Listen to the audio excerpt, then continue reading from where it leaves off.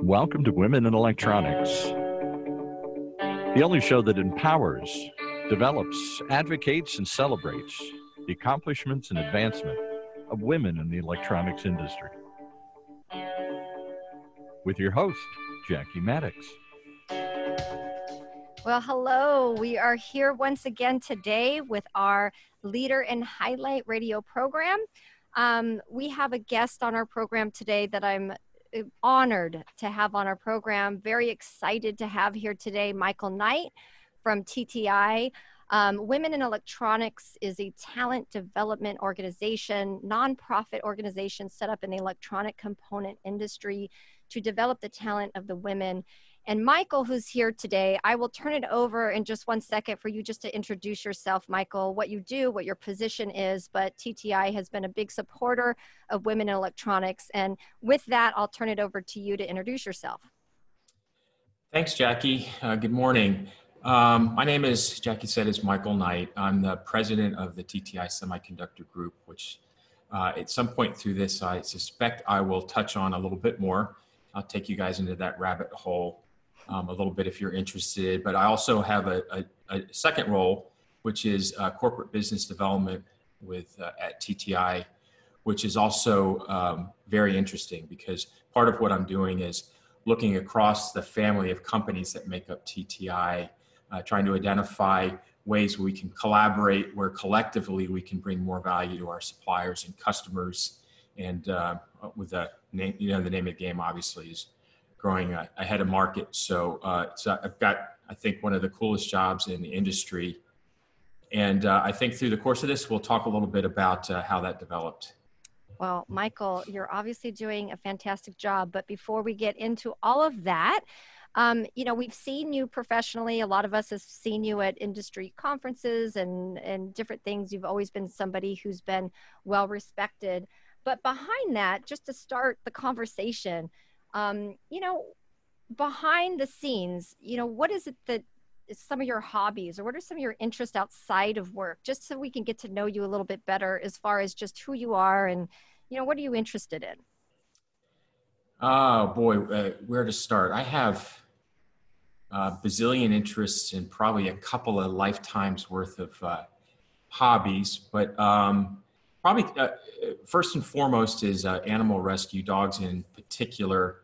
It's actually something I get to do with my wife. We're both really passionate about this and have been doing it for a long time. In fact, we work with a rescue group here in Texas, and the work is super great for the soul and really important, especially in a place like Texas where most of the shelters are actually kill shelters. People don't realize it, but when they bring their dog to a shelter here and turn it over, the shelter actually can put it down before the person's even left the parking lot if the shelter's overcrowded, and generally they are.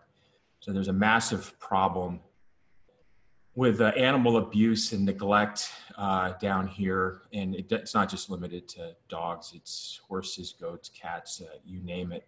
But we focus on dogs, and dogs are our passion. So that's where I put a fair amount of time. My wife puts in a huge amount of time because it's a pretty good 501c that we're involved with, and she's on the executive committee there. Other things that I like to do, I'm a huge outdoors person, so anything outdoors catches my eye. I'm a skier, scuba diver. Used to backpack a lot, used to sail a lot. Rain or shine, I'm outdoors if I can. And then probably the last one I'm known for, which is a little, I suppose, eclectic, is I'm a restorer of old British motorcycles and vintage American farm tractors, and I've gotten into old pickup trucks as well. And I've got a pretty good sized collection of these things that I've done over the course of about 30 years. I've got a collection of stuff that's finished, a collection of stuff that's been a work in progress, some of which I've been working on and dragging around with me for 20 years. And then of course, all the parts and pieces and tools that go along with it. So that, wow. And that's honestly, it's just start. Maybe I have ADD when it comes to hobbies, but Well, where do you store all these? yeah, good question. I've got a pretty good sized workshop at my house, but for most of my life with my wife, which is now getting ready to click 26 years, we've moved on average about every year and a half. So I've drug all this stuff around with me, and at times it's been stored in containers and some crates, and but it's I keep telling her to sit tight. It's all going to make sense when I get to retirement. This is what's going to keep me out of her hair. This is where, if you want to find me when I've retired, you got to go to the workshop. Well, it seems like with everything you do, whether it's your professional life, your personal life, you're really engaged. That's the thing that I'm noticing about you. If you do something, you're going to do it. And that's kind of an endearing quality. Well, thank you. And that's, it's a really important observation, because for me, whether it's my work at TTI or it's my hobbies or work with the animals, or even when it comes to my family, it really is all about purpose and engagement. It's about working towards something, working on something. And that's really important to me. It's a North Star for me. I know it sounds kind of corny, but it's something I'm very mindful of. I think it's important to be an active participant in life, to not take anything for granted, because, obviously we don't have an infinite amount of time, at least at this point on Earth. So, I play to win. Well, obviously you do, and you've been highly successful. And I'm really looking forward to digging in more about your career with TTI and just how you got there. Before I do that, though, one of the things that I've noticed, so many people have noticed, and you're actually now in our industry, one of like the influencers on social media, because you're so researched. That's the thing that if I can think of you, the one thing that comes to my mind is the research you do. And, I just wanted to ask you about that, because you have this thirst for knowledge, and the content you put out is very credible. And so I'm curious, like, where do you get your information? What inspires you to do this? How do you have time to do this with the career that you have? I mean, this is pretty amazing, this aspect of what you put out in the industry. Can you just get into that a little bit? Yeah, and it's, I feel extremely fortunate in that I believe I was born with an oversized dose of curiosity. And it's really an important attribute for me personally, and it's driven me along in my career and in lots of other ways. And curiosity is one. Speaking of social media, sometime last year I wrote an article on curiosity I put out on LinkedIn, because I got curious about curiosity and read a lot about it, and it's a fascinating concept, and one that's actually not very well understood in terms of how it functions within your brain. But obviously, intrinsically, it's extremely important to our survival and our development. And when we're very young, we're all intensely curious. And that's how you learn to speak as quickly as you do. That's how you learn what's dangerous to stay away from, what's sustaining to gravitate towards. But over time, that curiosity tends to diminish. And for some reason, not overly obvious to me, mine hasn't. It's actually, in a weird way, strengthened. And it's one of the things I talked about in this article I wrote, is I think it's one of those things, if you focus on it and you practice at it, it's not only gets easier, but it becomes more ingrained in you, and it's very enriching. So one of the ways it manifests in me is I'm a power reader of all kinds of stuff. And one of the things technology has done for me is allow me to develop customized news feeds on things that fascinate me. So I have stuff being pushed to me all the time, and I power read through it. If I'm at a stoplight, I'm looking at it. If I'm eating lunch by myself, I'm looking at it. So I'm just sucking in tons of stuff, sometimes going deep, sometimes just skimming over it. And then in the background, my brain's just making connections and integrating it. And I've got I'm a list maker, and I've got lists of stuff that I think is really interesting and very relevant to our industry. So I probably have a couple of years worth of things that I've got lined up for putting out on Twitter or LinkedIn. But so that's, that's how I do it. And it's been really helpful to me in my career. I'll give you a little story. Oh, geez, I don't know how long ago this was. I was working for a company called McKenzie Technology. We were a level 2 interconnector, IC socket maker. And I had been watching what was going on with processor clock speeds and reading about it, talking to customers about what the trends were. And I realized we were getting to a point where the signal speeds in the devices that we were connecting were going to get fast enough where you're going to start to have crosstalk issues between adjacent signals. And I came up with the idea for an impedance controlled socket that basically within the socket, what we did was build in almost an RF connector structure. So you have a signal surrounded by dielectric or an insulator to prevent the signal from propagating over to an adjacent pin.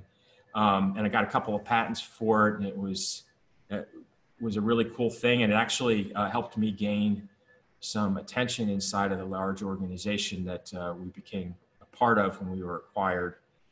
So it ended up being really good for my career as well. But so, I think it's important. You got to put yourself out there, be curious, and process. And for me personally, it makes life so much more interesting. It makes my work life, honestly, like a hobby.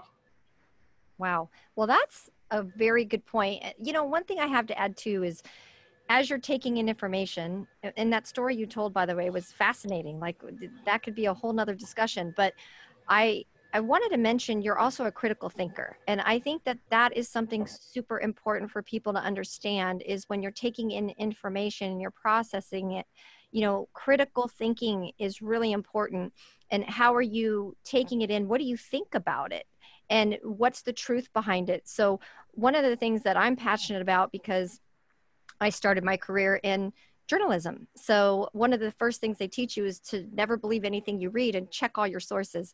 So one thing that I notice about you, because where I spend a lot of my time is double checking sources and where are they getting their information? Is this credible? You have credible sources. So what is your process for checking these sources? And because you tend to put out very credible information. So a lot of people nowadays look at things that they read online as just truth, and they don't really check it.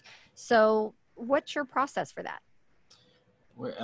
Yeah, that's a really important topic these days. We're living in the fake news era, I guess. So I'm really careful to, if I'm going to talk about something in public, post something or whatever, to make sure that my information is coming from a source that's unreproachable. And a lot of it is based on individuals that I've been following a long time, who are well-known or recognized experts in their field.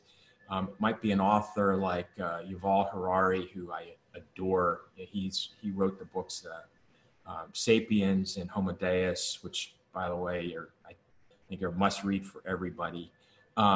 So it's that different news sources, industry news sources. A lot of what I'm processing and integrating is also coming directly from conversations with leaders in their field. I have the opportunity through my job to meet a lot of really interesting people who are, cutting edge or thought leaders in everything from computer science to robotics to AI and that kind of thing. So probably the way I'm fact checking, and I'm not even sure that's maybe the right term to put on it, is, but I amalgamate all of this, and I'm looking for patterns and consistencies. Like, oh yeah, I've heard 3 other people talk about this, and I've read 5 things. and it's all kind of leading to the same direction. But the other thing too that I want to point out is one of the things I'm trying to do is provide an opinion, but it's an opinion that's based on lots of thought and lots of data, but to make sure that people know it's my opinion, and ask for feedback on it, because it's not, I try very hard to have my opinions not be set in stone. So if I get new information that contradicts the conclusion that I've come to, or invalidates an opinion I have, then I want to incorporate that. But it's a process that's just kind of rolling around in my head, that occasionally I sit down at a keyboard and you'll see some of it appear on LinkedIn every now and then. Well, thank you for everything you do, because I do believe that the content you put out is very credible, and it is a unique position in what you do for your career at TTI, and having the contacts throughout your career journey, which we'll get into in just a little bit. But, for our last question for this portion of the interview in our three-part series, is I wanted to ask you about, just even going backpedaling a little bit, just the boy who was growing up, because it's always interesting to me when you look at leaders and you think they've overcome some major obstacles in their lives, and how did they get where they are? Like, it didn't just happen, and usually it doesn't happen to people who just everything kind of went well. So, what are the successes and challenges? What cultivated the person you are to now be in this position as president of the semiconductor division at TTI and an industry leader and influencer? So what behind the scenes cultivated this man who's here today? And that's a really interesting train of thought. And I agree with you. I don't think it's absolutely necessary that a person have a lot of adversity in their early life in order to, become world-class at something, for instance. But I do notice that that is a common trait, and it happens to be part of my origin story. Didn't have a very secure home, but that's nothing unusual. Unfortunately, loads and loads of people grow up in broken homes, and I did as well. So what it did for me was instill in me a really deep focus and desire to create security in my life. I've worked since I was, 12 years old. And I grew up in a small town in Pennsylvania, so I cleaned bar. I worked at a place called Famous Pizza in Royersford. I cooked at a McDonald's in Pottstown. So very early on, I learned the value of money, but more importantly, those were really hard jobs, and it made me appreciate every job that I've ever had. Since then, it's made me appreciate and take the long view on my relationships. And it really is, honestly, I wouldn't think the way I am, or think the way I do, or be the person I am if I hadn't come through all of that. But one of the probably most important parts of that whole experience was, I didn't have a very secure or enriching direct family life. I went and built my own family through friends, parents of friends. I would go actively adopt a family out of my social group, and sleep on people's couches. And I've been on my own since I was 16, but wouldn't have survived it if there wasn't a group of people out there who really cared about me, helped me, pulled me out of trouble when I got into trouble, and there was lots of that. So anyway, put it all together, add a little heat and pressure, and voila. Well, I would have to say that, everybody's story is different, but sometimes you do meet people who they just had this great experience, this great childhood and then they landed in a great job. That's more rare. And I think that some of what we find in our leaders across so many industries is really the heart and soul of the person and what drives them and the hunger. Sometimes when you overcome obstacles in life, there's a hunger. There's a hunger to succeed. And there's also a healthy fear of failure that sometimes we end up acquiring. So anyway, Michael, I just commend you for overcoming some of these obstacles. But we actually will talk more to you about how you got started in the career industry and some more questions for you coming up in our next second part of this series. So for now, thank you so much, Michael. Thank you for being here today. And we look forward to talking to you further. Oh, I appreciate the opportunity. Thanks, Jackie.